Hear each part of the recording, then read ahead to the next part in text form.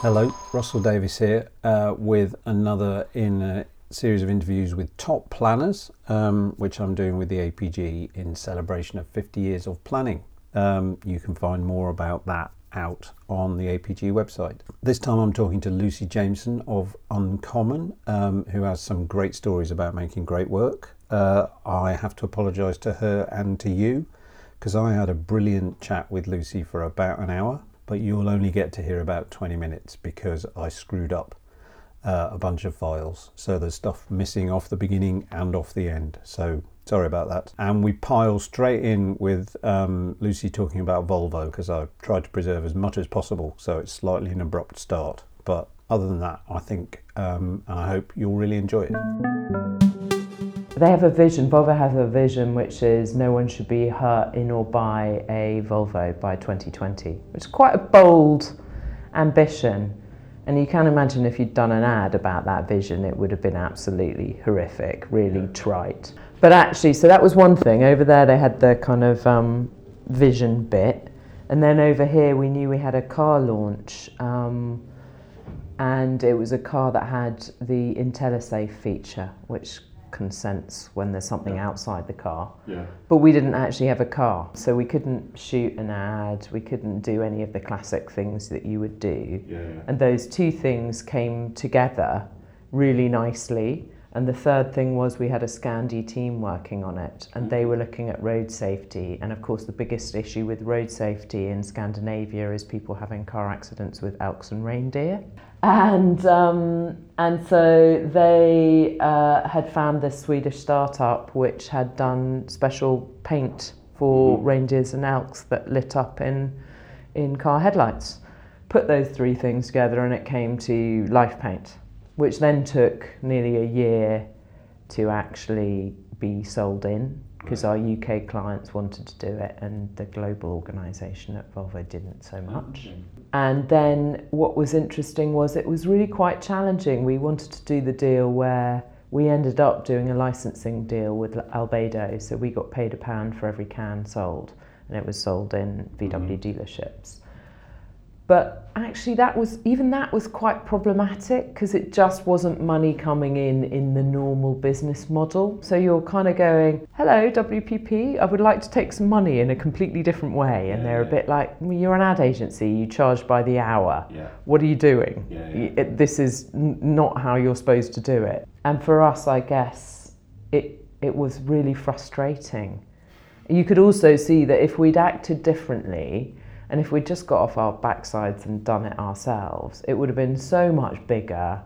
We might have struck a completely different deal with Volvo. We might have sold it in loads of other places. It could have been a much more kind of powerful, ongoing kind of thing. I mean, it still has a Volvo part and it's still sold in dealerships.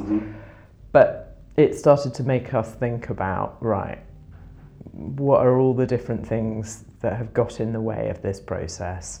And if we were set up differently, not part of a big holding company, and allowed to be a bit more entrepreneurial and invest a bit of time and money up front in things, maybe we could do things quite differently. I guess it started to kind of just put a bit more of a fire under us, thinking maybe there's another way. Maybe we should try set something else up ourselves. So that one is quite personal, not because I've had any great involvement in it. They were a client I kind of vaguely looked after, but because of how it made us think about things. It precipitated something.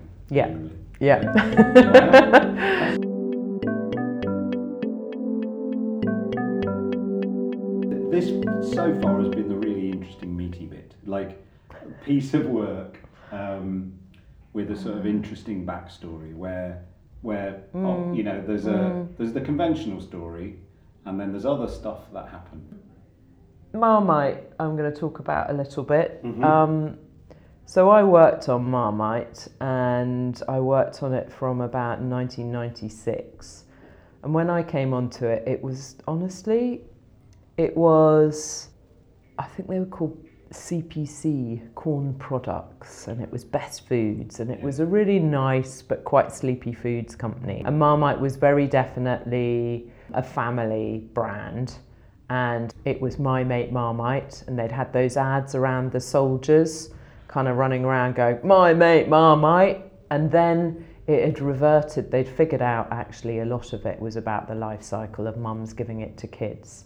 And so they tried to do, and we tried to do ads around My Mate Through Life. So that kind of, you know, there were some pretty cheesy ads with the same music on that ended up in the My Mate Love-Hate ads that featured kind of, you know, kids up chimneys on top of clouds and stuff, and families and whatever. Right. So My Mate Marmite, My Mate Through Life. And honestly, there was me and a suit at the time, Ed Docks, who's ended up as an author. Both thought it was a bit dull. And so I went away and did some number crunching and kind of went, look, there's a load of lapsed buyers who stop eating it when they're 18 because they just think it's a bit embarrassing because it's the kind of stuff you only ate when you were a kid with your mum. Right. And they don't come back to it until they have kids, if they come back to it at all. And so we did really just some basic number crunching, which was like, there is this kind of target audience. These are the percentage of people who lapse. Why don't we try and go after that audience and keep kind of young people engaged in it, not just families? And honestly, I hadn't got a lot further than that. And we'd sort of said, we think the reason they probably still like it is because it tastes great. In fact, I think the brief was something sort of really terrible, like get it out of the cupboard or something really, really rubbish. But we'd done enough work to kind of persuade the client that there was a different opportunity with a different audience, and maybe we might need a different tone of voice. And it wasn't until we briefed Rich and Andy McLeod and Flintham, one of whom loved it and one of them hated it. And they kind of went, well, don't you do that? And we went, oh yeah, that sounds good. Uh-huh. And so we went away and they did one ad which was I love Marmite. No, it was My Mate Marmite. And it was all about friendship with Marmite, and the other about I hate Marmite, because they were trying to stay true to the, the ads, the previous campaign. And this is an example of where Qual Research came back, and actually we called it, and everyone went, well, there's something really brilliant in that, but that one about My Mate Marmite is totally shit. It's, I mean, who has their mate Marmite? And I think it originally had a picture of a Marmite jar, like a best man at a wedding, next to the couple getting married. It had some really bad things in it. And of course everyone went, well, but you only love it because it tastes great. And so they went away and still had My Mate and I hate Marmite. So it was people trying to drown Marmite jars and stuff like that. But the My Mate became, you love it because it tastes amazing. And that campaign was then very successful. So that first ad, well, the first two ads were quite successful, but because Best Foods had to pay for two ads rather than one ad, and the media was doubly expensive, the ROI was, it was a pretty bloody good ROI, but it wasn't as good as maybe it could have been. It wasn't as good as it was the next year when we did an ad which was love-hate, and that was the first kind of love-hate ad. But that's one of those ones where I think lots of people think it was a genius bit of strategic thinking. It wasn't. It was one of them loved it, one of them hated it. And the kind of original love-hate didn't come out fully formed. It wasn't until we did the Qual Research that we really kind of went, it was about the taste. And loving or hating the taste, not loving or hating the brand, if that makes sense. So it was one of those where I guess we were lucky. It did come out fairly fast, and we had a very brave client, and we'd researched it and it tested well and all of that kind of stuff. It started out, honestly, not really with any great business desire to transform the thing of the business. It's really me and Ed thinking, this is a bit boring doing some family stuff. Can we try and make this a bit cooler? Was there anyone in Best Foods thinking the same thing, or were they quite happy? I think they were Amanda was great, the client. She was just kind of no nonsense, and I don't think she was thinking particularly that, but she did want to do something good and famous, and she could just see it was going to work. I mean, you could tell as soon as you were in research groups, oh yeah, this is going to work. You could just tell. And was that first, so you made 2 ads, was the first time it was a single ad? Was that execution sort of bang on as well? Yes, it was. So nearly wasn't. Right. I think it was the first one that did really, really well was a couple, and there was a couple who snogged and the bloke then choked because he didn't like the taste. And what was interesting about that was the kind of, obviously the gag of the ad was she was incredibly hot, and you could tell he was like, yay, I've done really well for myself. But then, of course, as soon as they snogged, he was like, yeah, okay, maybe not. But that ad only would have worked if you got the sense that that guy was definitely batting above his average. And interestingly, the first director completely walked past that and tried to make them both really gorgeous. And the ad just wouldn't have worked. So it was one of those interesting ones where, again, I think we had to sit down with the TV producer and go, that treatment's not right. And which, again, was quite unusual, I think, for planners to have a point of view on. I was going to say, that's not normally part of the planning conversation, is it? No, I suspect probably the real truth was that one of the creatives was dating the suit. As always kind of happens in those great stories. And so, yeah, there was some influence applied that way. That's always the truth, isn't it? I mean, whether it's Rich and Andy, one of them loving it or hating it, or whether it's somebody dating somebody, there's always a backstory, and those relationships are usually the things that lead to great work. How long did you carry on doing Marmite? Oh, I did Marmite all the way I was at DDB. So how many? Did you get fed up with it? 1996 to 2012. No, because I didn't really, I mean, honestly, people would just, so for quite a long time, every year we would try and beat Love Hate. So pretty much most years we would sort of slightly self-imposed and slightly Unilever imposed. We would just try and beat it.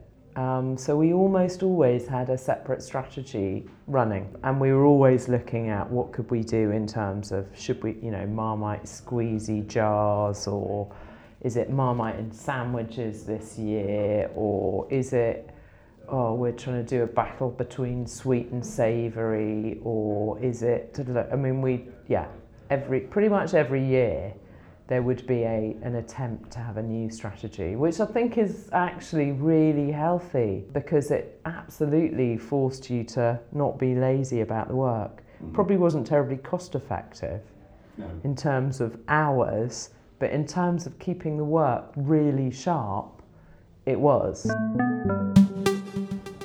So what's a piece of work that you think deserves more attention?